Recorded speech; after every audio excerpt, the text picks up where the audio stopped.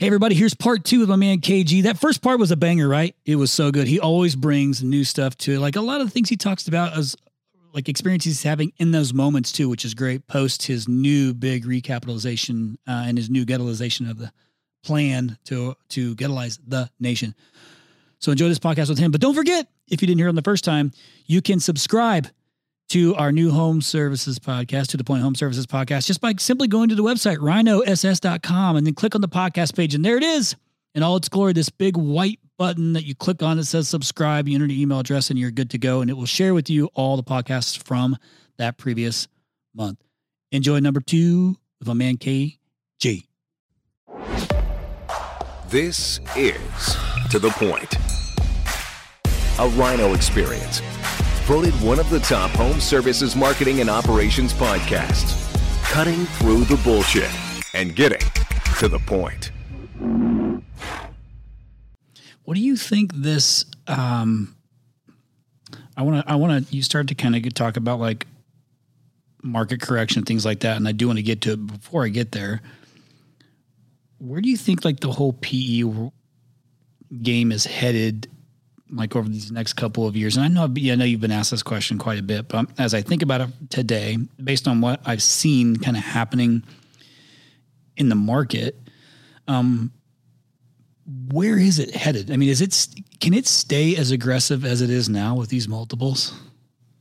It can't go all the way back to where it was though, right? I don't think it can go all the way back, but is it going to stay that aggressive?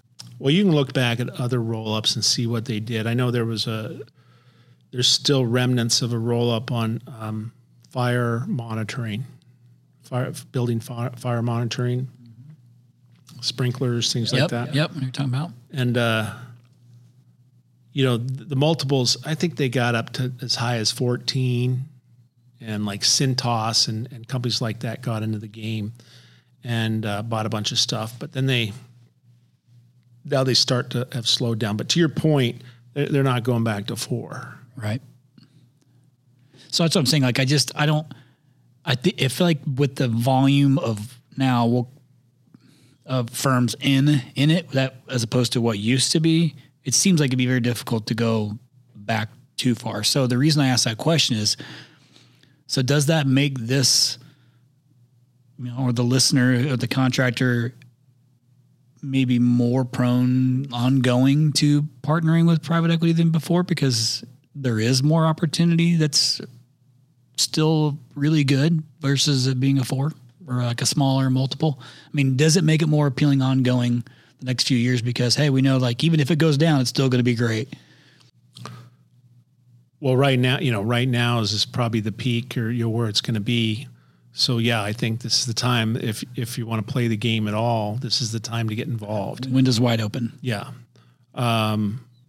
Just make sure that you understand your why, like why am I doing this? And what does that mean to me? Exit plan, whatever. And let me tell you, look, there's a lot of guys I've talked to that have nice companies, really nice businesses. And,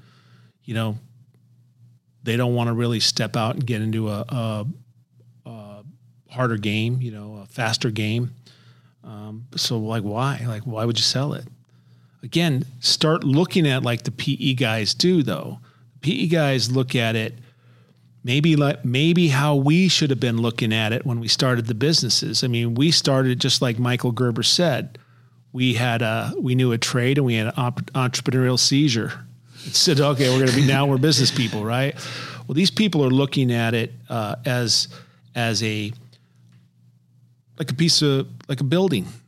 I know that building will rent for this much money and it'll cash flow this much money. They're not worried about the internal systems and the plumbing and how it all works and the landscape. They don't even think about it. That thing cash flows this. They're looking at our business as like that thing cash flows this. And while we understand that elements of leadership and management say that you should be involved in the culture and build your company, we understand it, but take a step back from your business and look at it as the asset that it really is, and how do you maximize the value of that asset. And so let's say you don't go in the PE game, but you ought to play like you're in the PE game, meaning that you are tracking the value of the company. You are looking at your growth you're looking at your growth and your long-term goals for your business, but including that is the value of the company, what you think it's worth today. And you're always hedging your decisions based on that, because at any time, anything can happen, right? Life changes, life happens. You may want to sell it. You may need to sell it. So always pay attention to the value. It's no different. I do a lot of real estate. It's no different than, I got this big piece of land and has this little farmhouse on it. And I'm going to do this with the farmhouse, and I'm going to carve off 20 acres here, and I'm going to sell that to this guy to develop commercial. And I'm going to do, you're just working this thing that you built. You understand? Yeah.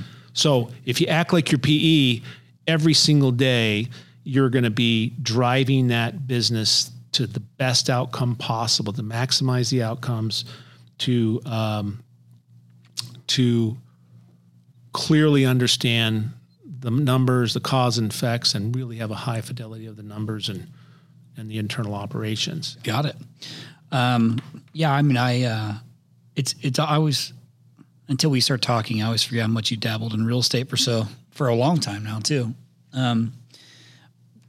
But in regards to, speaking of real estate, as we go into I've heard the term, recession coming up, and I feel like that seems a little, and maybe I'm wrong. This is subjective, but it seems like a little bit harsh of a word to use on what I think we're about to experience. I don't think it's going to go back to maybe like 07 or 08, like that whole, and maybe it is, I don't have no idea, but I don't feel like it's, even if we go into it, let me position this differently.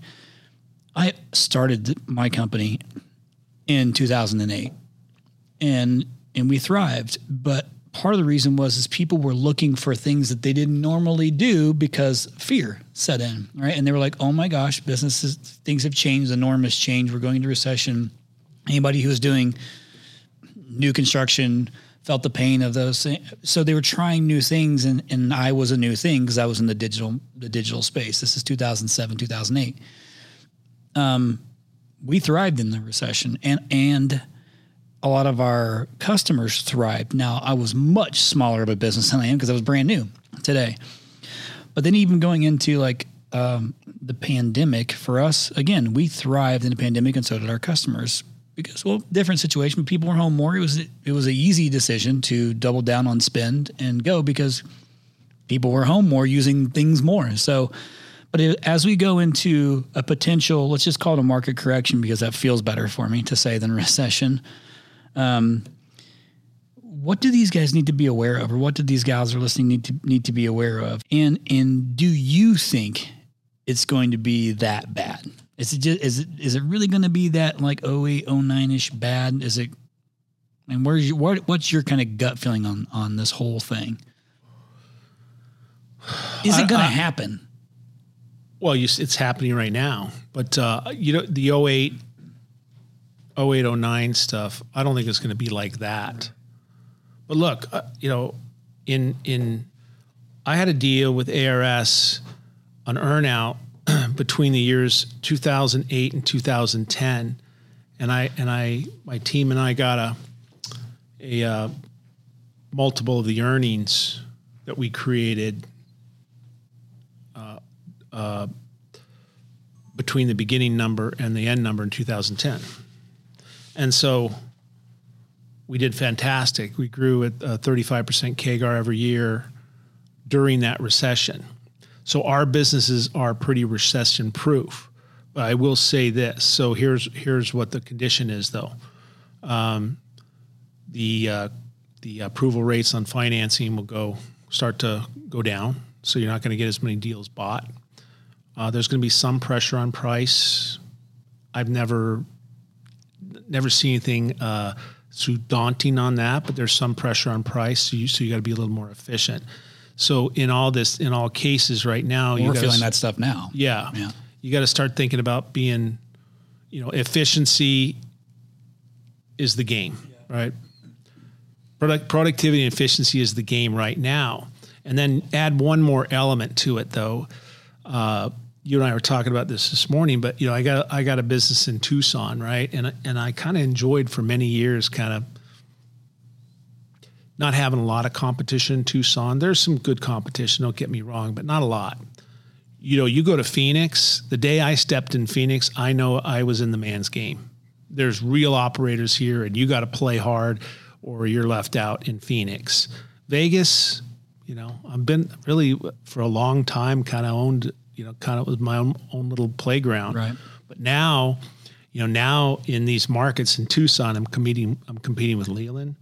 I'm competing with Wyatt. I'm competing with, who else is out there? And that's the two major players. But we were talking about Right Way earlier, but no, you're in San Antonio. I'm competing with a roll-up with Right Way, yeah.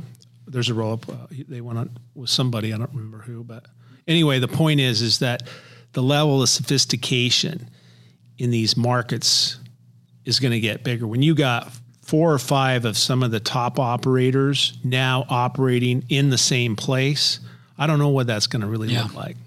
Yeah. And that's happening more and more, obviously, with all the consolidation that's going on. I mean, you playing ball in San Antonio is a market I play ball in quite a bit, and same kind of deal. There's some pretty solid operations there as well. There is. Now, we've taken a business and 3x'd the revenue in 2 years there. But then again, you can see the level of play, the advertising's coming up, Here's another thing that you got to I want to put this out there too. When you get your business to the point to you really have a high fidelity on the numbers, you really understand the cause and effect of each number on that financial statement and how to pull those levers. You understand how you can run it differently. You can change your model. I can change my model in 4 or 5 different ways overnight. One of them being is we are the lowest cost producer. I've always tried to be the premium priced and premium quality provider, but we are the lowest cost producer, I assure you. Nobody buys air conditioners as well as we do. And the way that we execute and our efficiency, we could take our pricing and cut it in half and still play and still make a profit. Or even deeper sometimes. So the one thing you got to think about is the scaled model, scaled players. There's going to be markets where you're going to get some pretty sophisticated players, and it's going to up the level of play for everybody. So should an independent be concerned? I wouldn't say concerned. Just understand that that's happening and be willing to step up. You better step up a little bit. I think that's a really great advice. Because when you're talking about being efficient, and I was like, well, the other lever you have is the buying power piece of it too, and that is a major factor. Because if it comes down to it, you do have that piece of the puzzle that you can use. That's important. But I think independence. Like if anybody who's independent now, who's listening, heard him, you're going to have to step up, and especially if you don't have good brand equity in the market, like that's critical, right? So, I mean, I think you can even speak to taking Gettle into a market with the power that Gettle has behind it, the machine that Gettle has behind it, and saying, oh, now Gettle's here. You don't just have brand equity, right? Because nobody knows who the hell Gettle is. And if you're in Indianapolis, let's throw it out there, you're not in Indianapolis, I'm just saying. So whereas having Wills, at least you had Wills in San Antonio, and you can build upon that existing brand equity and then put the machine behind it and build it. Now you're trying to Gettleize the nation. That is the goal. That's the game that you're playing. But if you don't have brand equity in your market, you're gonna have to step up and do something about it. And if that means you got to create a brand that's worth remembering, and creating a story behind it, kind of like you were able to do with Roy, and then that's what you need to consider doing. I think that's the game that we're headed to. How can it not be with all the consolidation that's going on? So my hope is that you listeners just stay aware and be ready to step up, and fight for the business, and you'll be just fine. smartac.com, smartac.com. If you haven't heard of it, you better find out. If you haven't implemented it, you better check it out. You have to get started doing something. 2024 is going to be an absolute battlefield. What are you doing differently than your competitors? You need to make sure that your memberships are sticky. Smartac.com does that. Lifetime warranty, insurance savings, filter discounts, 24/7 monitoring that lets you know about problems before the homeowner might even know about the problem. Live tech chat, service providers, all of this with smartac.com. You gotta check it out now. Well, let me tell you this too. I'm surprised how many guys I talk to that aren't in some sort of best practice group. It's amazing to me. Like, you got to be in a best practice group. You got to be close to it. You got to at least be exposed and have resources to get the answers that you need, the tools you need. I mean, you know, most of the things I learned, I didn't know I needed to know them before I saw it. You didn't know. You have no idea. And so you got to get yourself in that game. You know, people talk to me all the time about all different kinds of industries and what to do, how to get a business started. I always say, first thing you do, find the best practice group of that industry, because usually there is, and join it and go spend a year there and know the players and know what's going on and figure out the business and start building your business model with those tools first and then get going.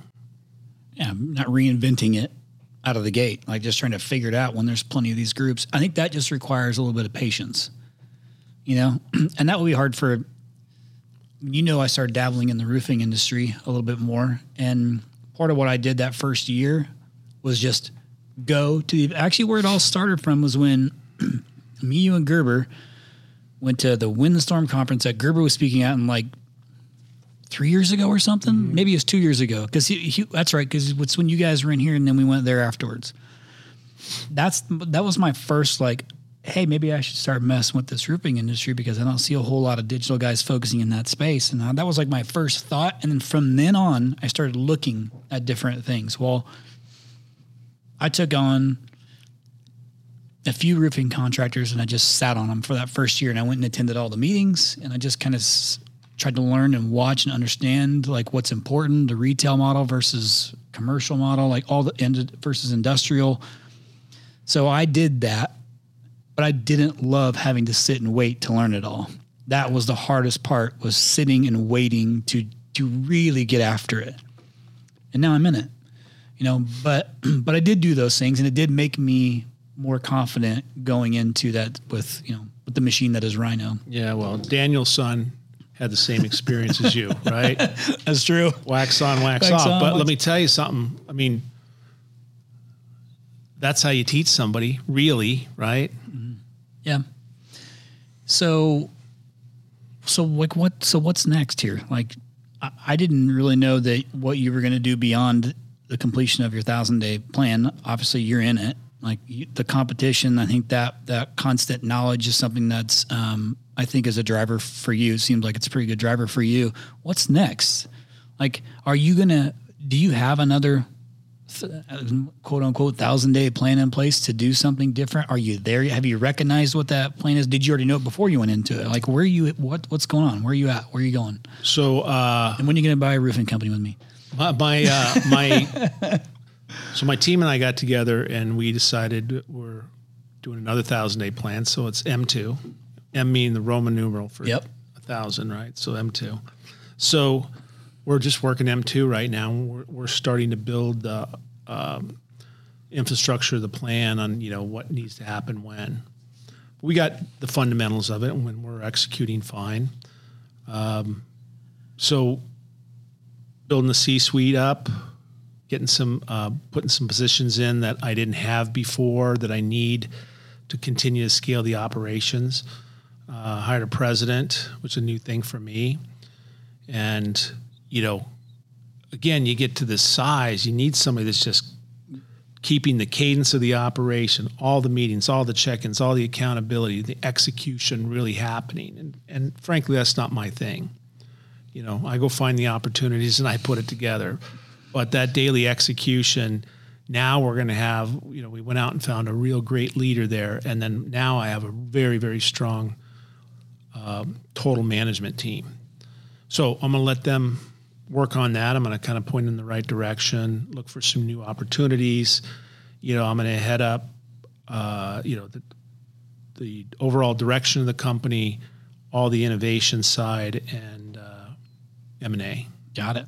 So is the B and the B letter? I'm going to go find someone else to roll up. Now that I kind of got to this place and I understand it, I'm going to go find another industry to roll up. Another industry, you said? Yeah. Huh. Well, I got non-competes. Oh, okay. On this one, right? Well, I know a good one. But let me tell you, I'm still driving Gettle, and I'm still the CEO, and I will remain the CEO, and I'm going to get this next move done, and keep the momentum going to realize their vision of Gettleizing the nation. But I want to make sure I'm not just a one-trick pony and go do another business. Well, just say the word. I'm in. All right. I can make that one happen. Well, I cannot stress this enough. You don't have to sell your business, number one. Keep growing it, keep earning it, but treat it like a private equity firm does. You are, look at it for what it is. It's something you're building.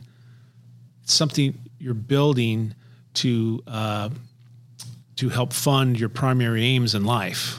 So that's what it is. You want to maximize the returns there so that your primary aims in life are covered, right?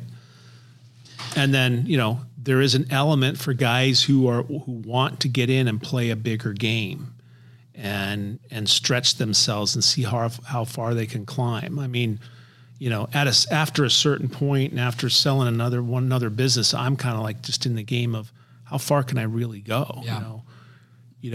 I always had this dream of when I was a kid banging the gavel at the New York Stock Exchange. Now, my partners tell me that going public is nothing you really want to do, but I still want to do it just to realize the goal. Like I'm finally taking my HVAC and plumbing company public. That seems like a worthy experience, right? Pretty cool box to check. Yeah. So anyway, I'm just working on things like that. So I'm going to roll up another industry, and I'm going to lead Gettle to coast. That's what I'm doing. So is the number in your brain the $1 billion number? We got to get to the B's now, right? That's going to be some work, man. I mean, listen, anything less than that's a hobby, right? I mean, like, when you see the kind of money that's been thrown around with a bunch of us knuckleheads, got to be $1 billion. Got it. Love it. Well, what I hear you saying is if I could recap this whole thing in regards to private equity, you want to do it the right way. Not the easy way. Not the easy way. Yeah. Be careful. And let me tell you this. I'm out looking for partners in business. I'm looking for people who want to build the Gettle brand and be part of the legacy and heritage of something like that, and pick up their game, learn, really elevate their game in business for their next move. I'm already planning my next roll up, but I'm still in the middle of this one, right? Right. So that opportunity is afforded to everybody. But that said, hey, if you got any questions or concerns, you're doing a deal, I'm happy to just share my experience. Yeah, sure. And obviously, at any point in time, if you want us to connect you with Ken, we are certainly happy to do that too. He's been on plenty of times, so it's not too difficult to get a hold of him. He's pretty responsive. But I will say this, even in the short, I guess it's been, you and I first met in 2020, January of 2020, physically. We first met face-to-face 2020. That's the first time we actually ever spoke to one another. From then to this point, between just personal or business relationships, just having been around you and listened to you and asked questions of you, I've learned a ton, about taking a step back from this business as the CEO and looking at it on, hey man, how can I do more with this that I didn't know 3 years ago that I could do? So yeah. And I guess the point I was really trying to press too on this podcast was I got to that understanding through these different experiences that I put myself into, right? Because if you do the same thing every day, that's kind of your circle of knowledge, right? So, I encourage everybody to kind of get out and look at business, start learning about business, not your business or how to sell something, but let's look at the business. Here's an interesting thing that came up in the interviews I was doing with the PE firms. When you were trying to find the right one. Yeah. Right. So I said, well, why are you guys interested in this space? And he said, well, the industry grows all by itself at 4%. So that's not bad.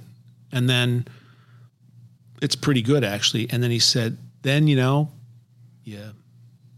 tweak something here or there, add a little capital to it, add a little different player, maybe do an acquisition. Now that 4% turns into 8%, 12%, 20%, right? So I want to give you a perspective on how they look at it. The industry grows at 4%. So if I have a business that's making $1 million, I know that next year it's just probably going to be $1,040,000, right? Right. Based on the average. Yeah. But not really doing much. Right. So what if? Yeah. So a couple little tweaks here and there, and you really start to look at it as a machine. And I know, man, better than anyone, how easy it is to walk in that business one day and this whirlwind of nonsense is going on and you can't think about anything other than what's right in front of you. Yep. But I urge you, try to pull back from it and say, okay, here's where I'm at. Here's what I got. Here's where it could be. How do I get it there? And you and I were talking a little bit ahead of time too, that as the business scales, firefighting is what I'm going to call it, seems to just kind of be something that happens like more consistently just because of the sheer volume that you're doing and the growth that comes with that. I mean, it seems to me like that's kind of become more regular. I'm not saying the fires are like these out of control fires, just in general, like things you got to work through in the business, an operational miss, a management miss, a personnel miss, whatever it is. There's just constantly something that you're having to like resolve, but you have to find a way to give someone else the authority to manage that and fix that while you take a step back too and continue to look at your, like you said, as an asset to really kind of get to see the big picture, to understand, man, how do I really scale this thing? And you can't do it while you're in the shit. It's funny you say that because it reminds me of a conversation I had yesterday with a guy, and he had just done a transaction. I think he did well. I didn't ask, and he's like, oh yeah, we're going to grow by 40 million this year and we're going to be 100 million by this time and blah, blah, blah. And, I'm thinking, no, you're not. You're not, because all you're focused on is that revenue number. And you got to understand, more revenue requires more infrastructure, right?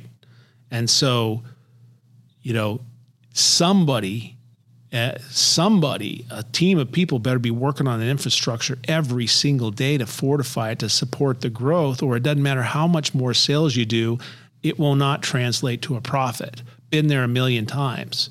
Lots of people listening have been there a million times, right? So all these guys pounding their chest, oh, we're going to be 60 million in EBITDA tomorrow, blah, blah, blah. I'm like, no, you're not. You're not. You don't even have, you don't have a bookkeeper. What are you talking about? You got to understand, you're building a machine, and the machine has to have an infrastructure. It has to have the moving parts that support the output, right? Mm-hmm. And that has to be growing along with the revenue.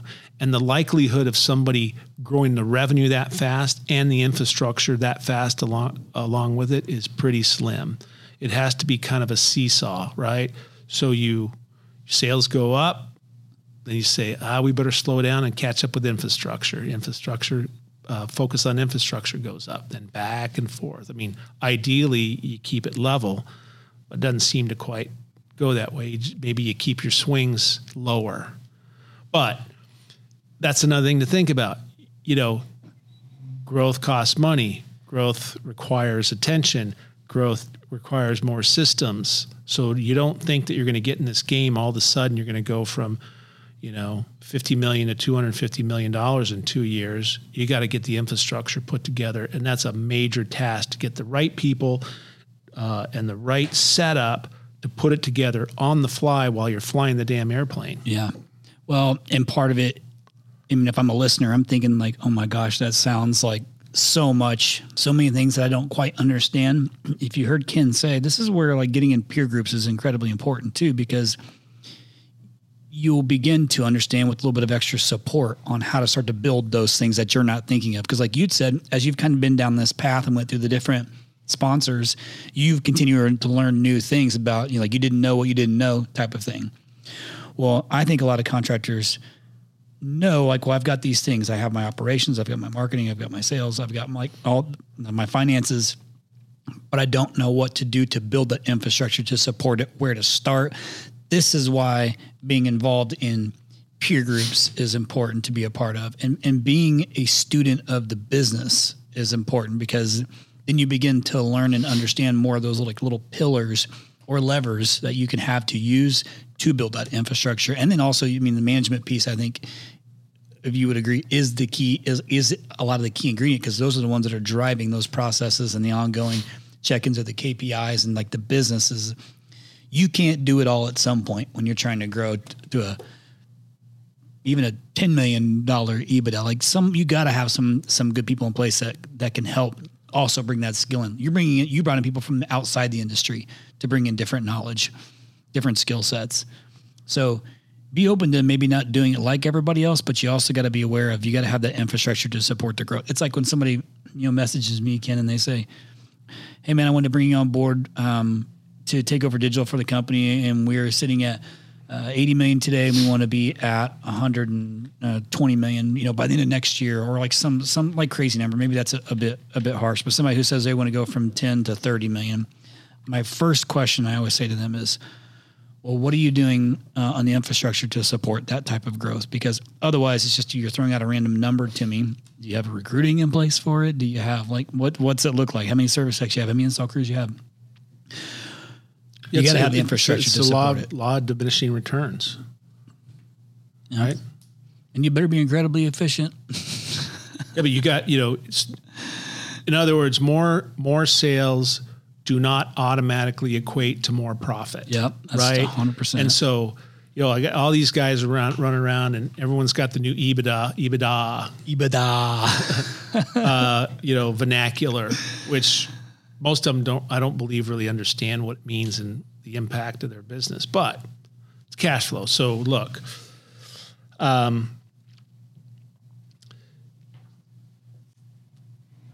focus really needs to be on building a business that is not risky for someone to buy, right? The least amount of risk, the higher price they'll pay, right? So if you have a great management team, if you have metrics on every employee, if you have a compliance division that's making sure that everything that needs to be checked in compliance is being checked, if you have management development, if you have on and on and on, you have a real business that that the majority of places where you can get tripped up are being monitored, and they're all static. You have a more valuable business. We got a much higher multiple because we had a single brand strategy. I'm not trying to be everything to everybody in every market and all the nonsense that comes along with all these different brands. I have our infrastructure. That's one thing that BOM really did, said we got to get the infrastructure built. So we invested heavily in the infrastructure and people and process and softwares and everything, and tied that together. I mean, most of these businesses that are getting bought and sold, the infrastructure isn't there, and the PE firms are like, yeah, we'll put that together with you. Mine was already done, which drove the value. Got it. Our organic growth really drove our value, because they see that the machine works. You don't have to continue to buy things to artificially inflate your earnings. So that the businesses that we buy are actually additive. They're not just making up for poor performance. So there's all these kind of nuances that you got to think about. Again, back to the whole statement of, if you're going to keep a business, run it like a PE guy does. You'll create the maximum value and the maximum income. Do it the right way, not the easy way. Yep. Well, that was a clinic on private equity. You want to keep talking? I can keep going. That was pretty good. Well, I will say this. There's actually, I love having these conversations with you too, because we talk about so many different things, and every time that we're talking, I always learn something new. I hear something new. I hear different, stories that you have. And in this point, this time it was that you had done a couple of these where you felt like it was you hit a wall. It was hard, and maybe that wasn't the right decision, to make. And so maybe having known what you know now, you wouldn't have done it the same. Because we know some of the listeners are going through the same thing. But point being is I'm always learning something new about your journey. But this was great, man. I think there's a lot of good information in here too. And again, to the listeners, Ken is certainly gracious with his time. And if you reach out and help, he does want to be helpful. I know that you get quite a bit of people reaching out to you. So if he doesn't respond to you once, reply again. I know him well. Listen, I can text Ken. He won't reply to me until the third time. So, and I've got a good relationship with him.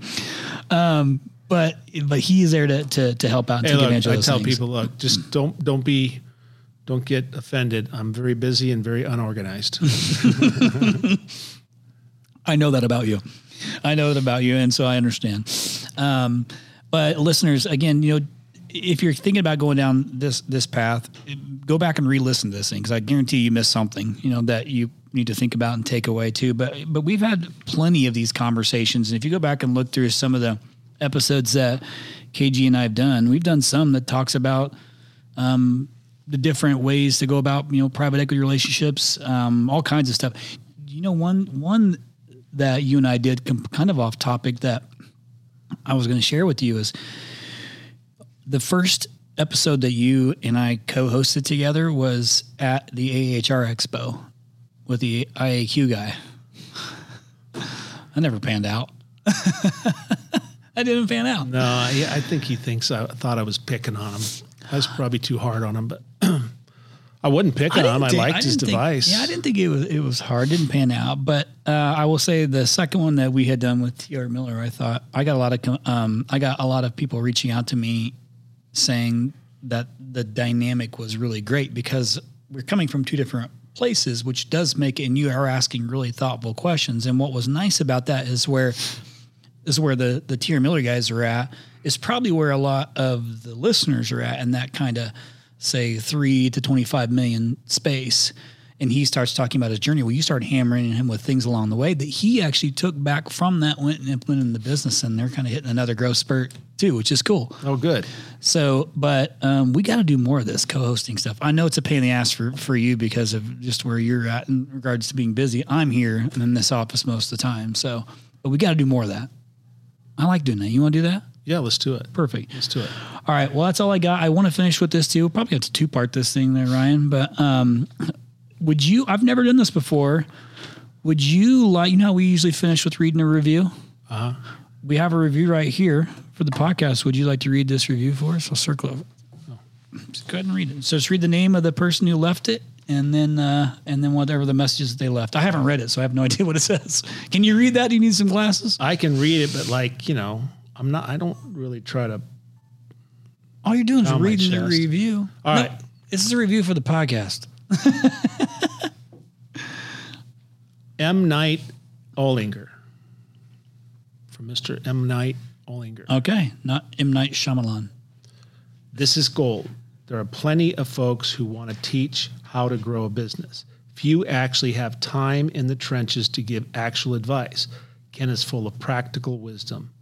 Great podcast. Oh, that's why you said that. Okay. Yeah. I didn't even read the review that's it, so I didn't even know it referenced you. The only thing I hate about wisdom, here's what I hate about the word wisdom, is because it's like only old people give wisdom. I'm not fucking old. Listen, hold on, hang on a second. I got my balls busted for not using wisdom. Okay? Remember? I know you remember. Sat right here and told me knowledge and wisdom, not tips and tricks. Yeah. All right, listen. That's nice. So thank you, M. Night. Yeah, I literally didn't even read it, so I had no clue. I was like, why are you worried about pounding your chest, Kim? I like that it's name, about though, M. Night. M. Night Olinger. Well, shout out to you. And I appreciate you leaving the review. And obviously, listeners, man, we really appreciate when you leave those reviews. And especially, again, when you leave them for the guests that are on, because I like to share it with them. I'm going to leave you with this one thing, too. In one of the previous episodes, too, we had with Jim Abrams. One thing he said I thought was really, really good was he had said, sometimes you just got to make the decision and know that they're not always going to be the right decisions. It's like you just got to make the damn decision and move on, and either you win or you learn. And I thought that was really thoughtful. So, KG, man, I appreciate you coming in here to meet with us. Yeah, enjoyed it. Thanks. And I know you're all over the place too, and making time for me isn't easy, but I'm grateful. So, listeners, take advantage. You don't got to do everything he said, but you got to do something. No 0 days. Listeners, thank you so much again for listening to this podcast week after week. We are extremely grateful. Again, the whole purpose of this podcast is to give back to the home services industry that we love so much, whether you're a rhino or not. We really, really appreciate all the subscribers. And if you haven't subscribed yet, please go in and subscribe, and you'll get all the episodes sent to you automatically weekly. Also, we have really enjoyed your feedback. It's so meaningful for us when we get to read the nice comments that you guys put. So keep doing that. And if you don't know how to do it, here's what you got to do. You search for To The Point Home Services on Apple Podcasts. You click on our profile, scroll all the way down to the bottom, and hit write a review. And be honest and share your story and how the podcast has impacted you and your business. Thanks again from the bottom of our hearts at To The Point Home Services Podcast. We appreciate you.